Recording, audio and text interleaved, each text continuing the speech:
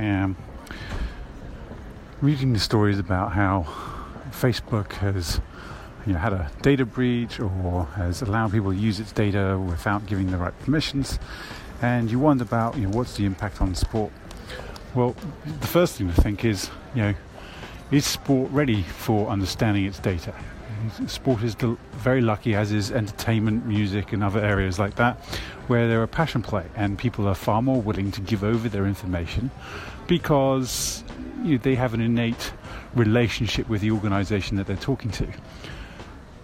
This data is obviously critical. I mean, you're seeing hashtag delete Facebook starting to go viral. Whether or not people actually delete is another question, but clearly some major trust questions are coming up.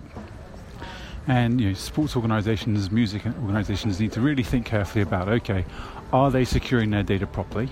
Are they capturing the right data for one? Who's looking after it for them? Are they doing it internally? In which case, do they have the right protocols in place? Are they, if you're in Europe, working to GDPR yet? And if not, you better hurry up.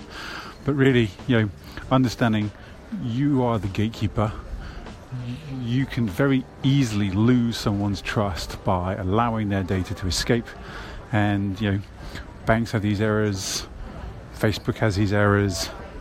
They happen, but when they happen, they can have very deep and meaningful impact on your relationship with your customers and your fans. So if you are a sports organization, you're out there thinking, oh, look what Facebook have done, just before you cast the first stone, go back, look at what your protocols are, make sure your data is safe. You have an amazing relationship typically with your fans.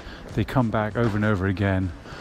Feel like they've been betrayed, not just on the pitch where they will blame you if you don't win every game, but also off the pitch, and you could be heading for trouble. The modern fan is not quite so tightly aligned to a team as they used to be. They're far more transient, so time to be careful.